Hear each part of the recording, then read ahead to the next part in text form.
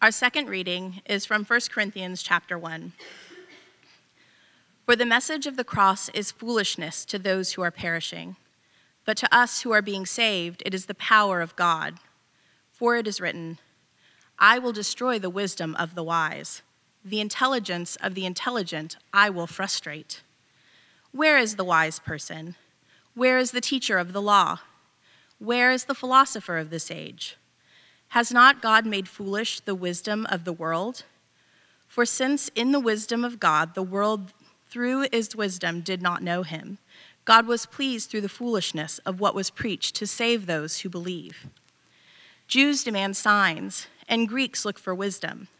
But we preach Christ crucified, a stumbling block to Jews and foolishness to Gentiles. But to those whom God has called, both Jews and Greeks, Christ the power of God and the wisdom of God. For the foolishness of God is wiser than human wisdom, and the weakness of God is stronger than human strength. Brothers and sisters, think of what you were when you were called. Not many of you were wise by human standards. Not many were influential. Not many were of noble birth. But God chose the foolish things of the world to shame the wise. God chose the weak things of the world to shame the strong. God chose the lowly things of this world and the despised things and the things that are not, to nullify all the things that are, so that no one may boast before him. It is because of him that you are in Christ Jesus, who has become for us wisdom from God. That is our righteousness, holiness, and redemption. Therefore, as it is written, let the one who boasts, boast in the Lord. The word of the Lord. Let's begin in prayer. Gracious and almighty God, you are good to us, and your Spirit is with us. And I know that many of us come weary with very heavy burdens. I know there are people struggling with illness and incredible difficulty. And we come now weakened and weary in faith, O Lord, that you have a word for us. We ask that by your Spirit you would speak, and by your Spirit you would open our hearts and our minds to the truth, the beauty, the goodness of who you are, Jesus. In your name we pray. Amen. According to a recent study, the city of Austin is the 9th most educated city in the state, or in the country. It's the most educated city in the state of Texas. Nationally, we fall a little below Ann Arbor, Michigan, which is number 1, and the Durham, Chapel Hill area, number 7. But rest not, or you can rest easy, we remain among the most educated cities in the country, and certainly the world. The study supports something that a friend told me when I first moved here. They said, welcome to Austin, where your barista has more education than you do.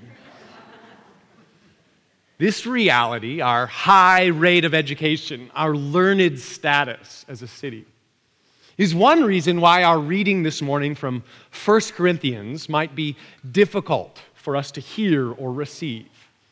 We value education and understanding. We value the place of reason. Being foolish is not something we aspire to be.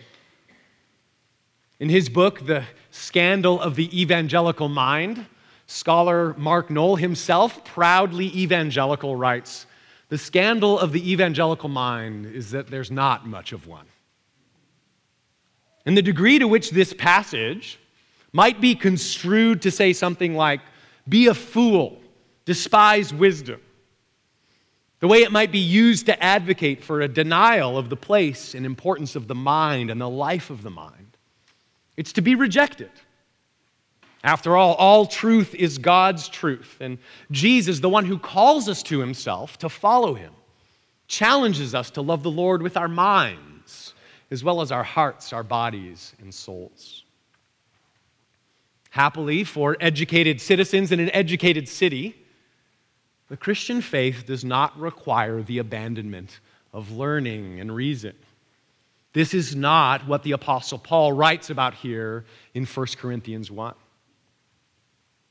Yet what he does articulate here is no less scandalous for us. It may yet even be more of an affront to us. The scandal of Christ crucified.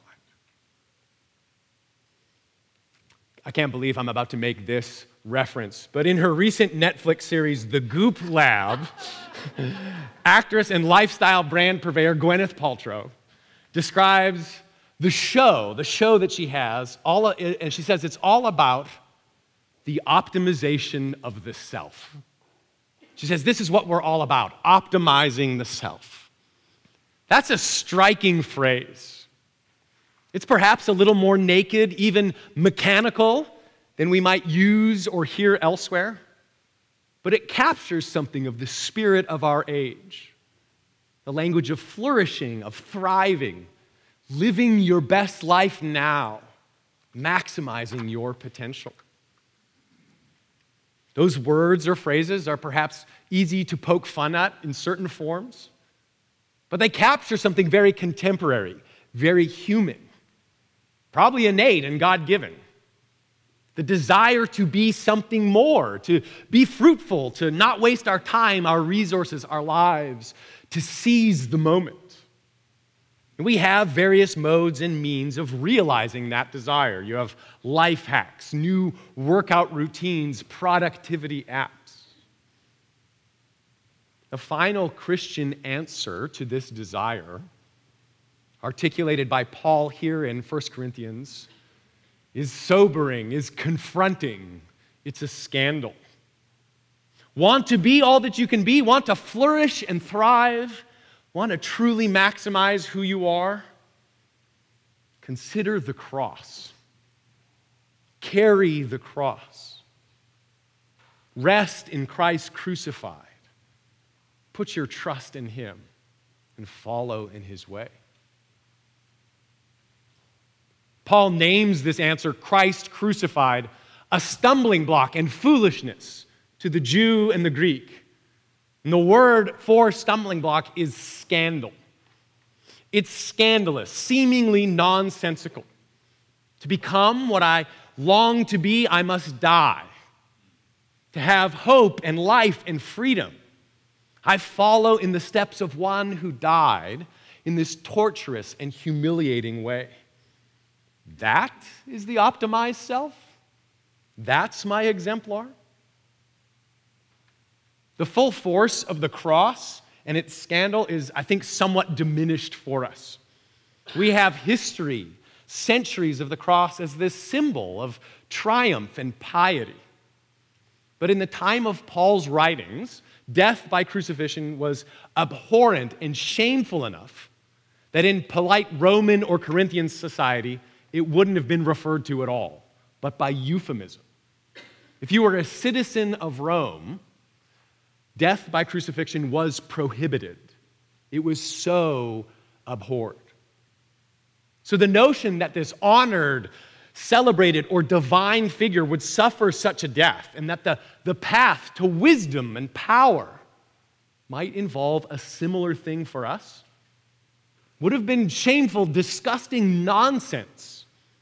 Scandalous. Paul identifies the message as an affront to both Jews and Greeks or Gentiles. What those groups, what those people share in their expectation of signs of power, and in their search for wisdom, is this common understanding of what success, what triumph, what victory look like. For Jews waiting on the Messiah, it's these displays of power, mastery over the things that oppress, the enemies. For the Greeks who were celebrating debaters and speakers, it was the ability to demonstrate wisdom and learning, to influence others. What's striking about both those things, the signs and the words of wisdom, is that both those features were actually elements of Jesus' ministry. Displays of power, feeding the 5,000, healing the sick, raising the dead. Words of wisdom, speaking with skill and authority that confounded his hearers, that drew people to him. Words that stand as wisdom today. But Paul points here to none of that as the central act of power in Jesus' life and ministry. He doesn't say, look at the amazing things he said and did. He doesn't say, see how who Jesus was meets your expectations in some kind of way. The message, the central focus he identifies is Christ crucified, the worst possible thing. The center of the faith is not what we might readily see as an act of healing, triumph, or success. Not a particular insight or display of mastery. At the center is this picture of helplessness and weakness, shame and defeat. And Paul's point is that the upside down, unexpected quality of that is exactly the point. It confounds our expectations and our ideas of success. It humbles those who've built their lives on illusory ideas of flourishing, power, and wisdom. And it identifies Jesus, the Christ, with the shamed, the weak, the defeated. What does the optimized person look like? What is the hope of a flourishing life? For the Christian, the answer to both is Christ crucified. If you'd like to become a better you, more of who you're supposed to be, take up your cross, die to yourself. If you'd like to have hope for the future, a sense of security in a fragmented, insecure world, rest in what Jesus has done at the cross, where he presents us with clean and pure hearts, where our status is made secure, righteous, holy, and redeemed. In my hometown of Vancouver, there was a prominent Anglican priest who served for many decades through the 20th century. He served as the rector of a church that was in a very wealthy part of the city. And he began his work there as a pretty young priest. And I can imagine it would have been an intimidating scenario to step into. Early on in his ministry, there an older and wealthy man, peripherally connected to the church, passed away. And during preparations for the funeral, the wife of the deceased impressed upon this young priest the need to recount the many accomplishments, the honors the man had received during his life. A member of such and such board, the recipient of such and such prize, esteemed by such and such society. Do this in the sermon, in the homily. And a back and forth took place, I understand, in the preparations for this funeral. With the priest saying that it's not appropriate. It's not the time for such a thing. Do that in a different setting. And the wife insisting, you must, sliding this list of accomplishments across the table. And well, the day of the funeral arrived, and the young priest began his funeral homily, sure enough, by reading a list of the accomplishments of the deceased. Serving on such and such board, receiving such and such honor, esteemed by such and such society. And upon the completion of this long and illustrious list, he took that list and tore it in pieces and said, this is how much all of that matters. Was that the most pastoral thing to do? Probably not. Were the things that the man had done bad or negative? No, not necessarily. Work done to the common good, perhaps. It's not wrong to be honored in some way. But the problem arises when such accolades become integral. And such conceptions of flourishing success become defining for our lives. The things in which we find security and comfort and rest. Counterfeit means to the salvation that God has and does provide in Christ crucified. In his book, The End of the Affair, Graham Greene has one character pray to God, dear God, if you could only come down from your cross for a while and let me get up there instead.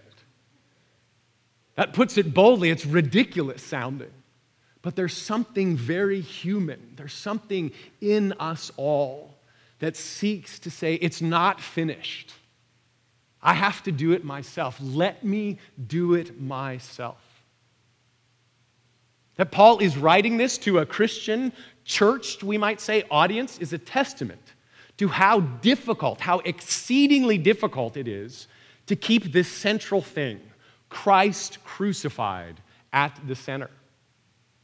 Part of the reason when we began as a new church 4 years ago that we named ourselves Church of the Cross was out of this desire to be a gospel-proclaiming, embodying institution in and for Northeast Austin.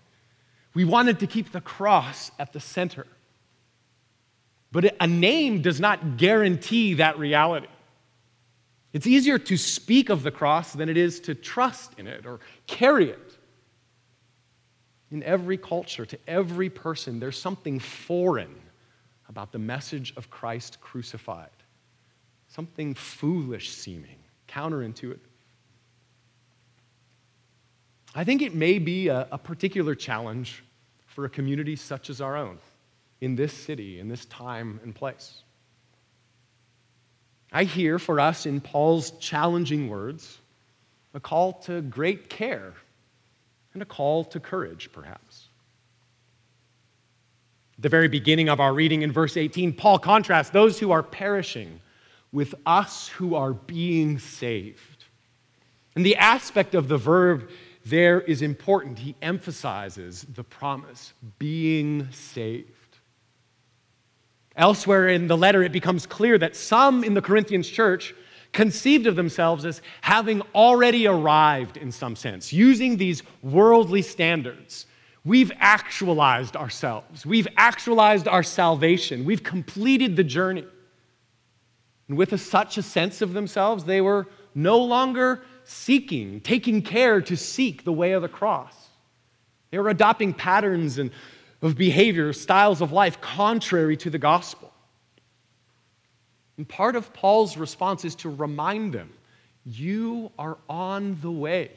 You have not yet arrived. You're in process. So take care. Be mindful of the life you lead, the shape of it. In the early church, the centuries immediately after Jesus, the life with Christ, life on the way, was commonly understood to be this ascent, a going up in virtue, a growth, climbing the mountain. That takes care and intention. Think of scaling a rocky thing. It takes all of your attention. It takes concentration and care.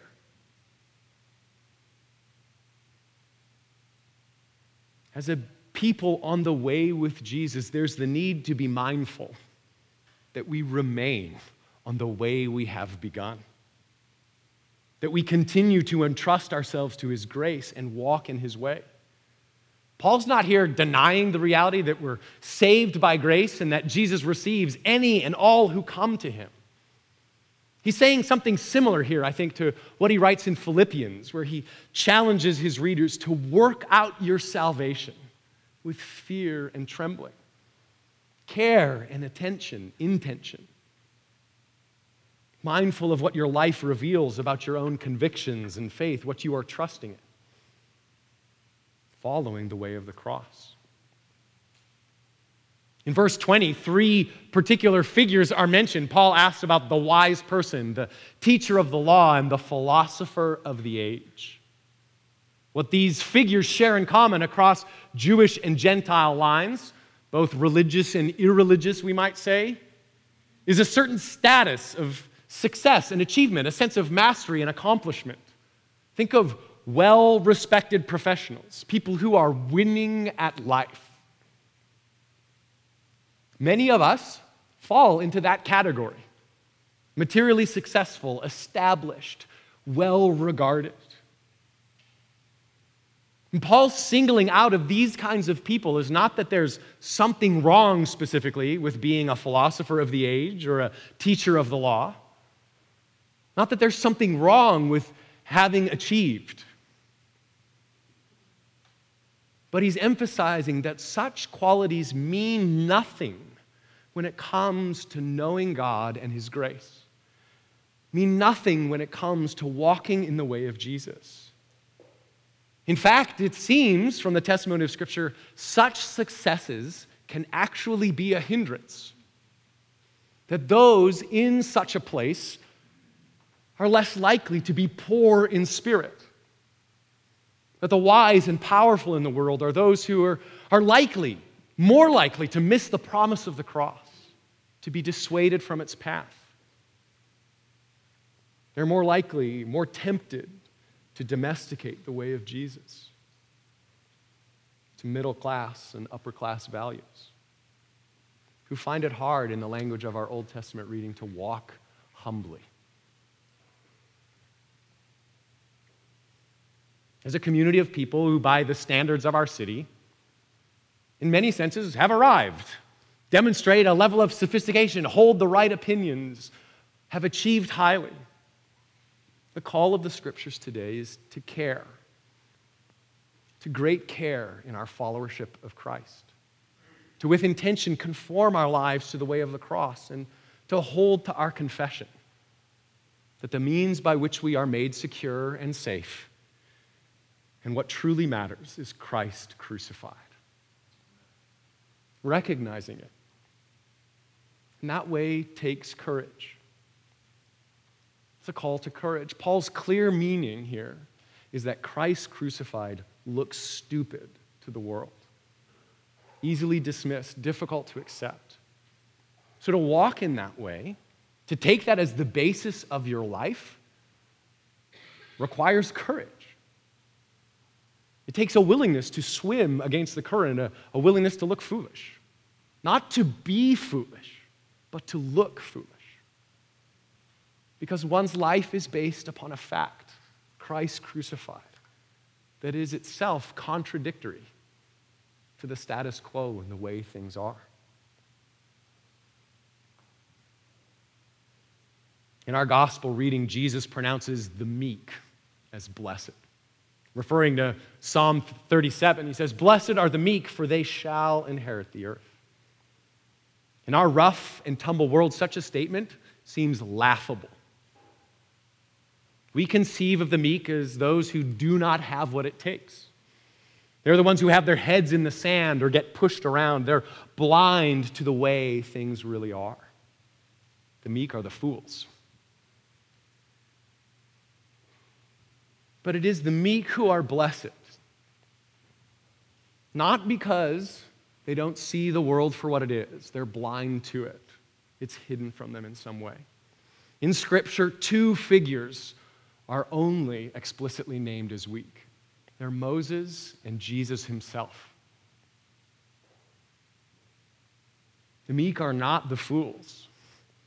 They're the ones who take what the world doles out, who bear witness to the brokenness and injustice, but do not fret and do not conform to the pattern that they see.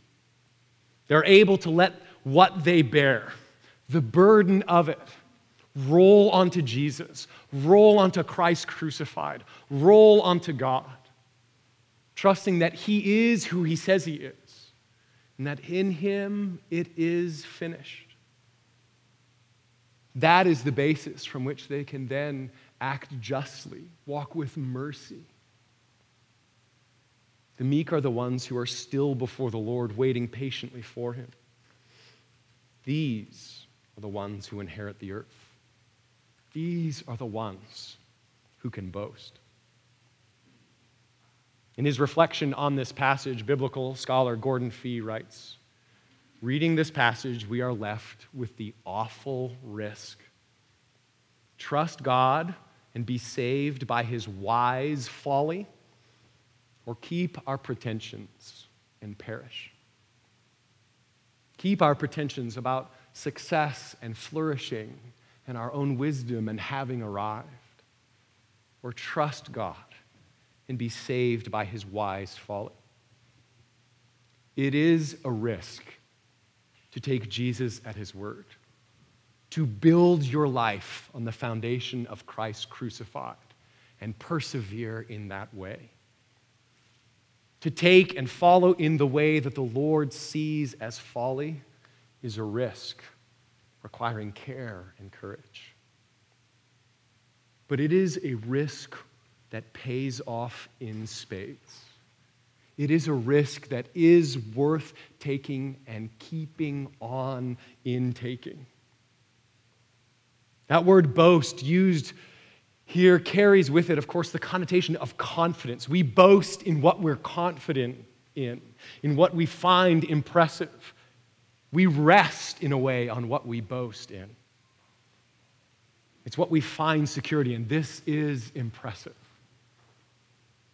Those who boast not in their self-sufficiency or sense of achievement and success, but boast in Christ crucified, who revel in what he has done and glory in what has been accomplished for us, they're at rest. They, the wise and boastful meek, have stepped off this treadmill of proving themselves, of measuring up, of making themselves secure. And they're at rest. Rest in what God has done in Jesus at the cross. And so they flourish. Yes, in ways the world does not necessarily see or celebrate, but they flourish to life everlasting. They optimize themselves in Christ, trusting, risking in the wise folly of God. Let's pray.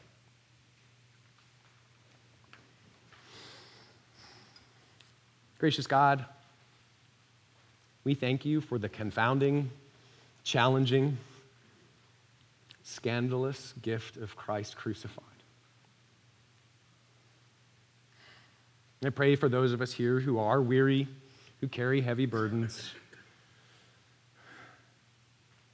who find ourselves perhaps on that treadmill, conformed to the pattern of this world in ways we wish were not the case. I pray that right now, just in whatever way, however small, by your Holy Spirit, you would give us a glimpse of what it would mean to rest more in Christ crucified, of what it would mean to follow his counterintuitive, countercultural way. And would you fill us with courage? Fill us with care, attention to this, such that we would persevere in the good way you have won for us. In your name we pray. Amen.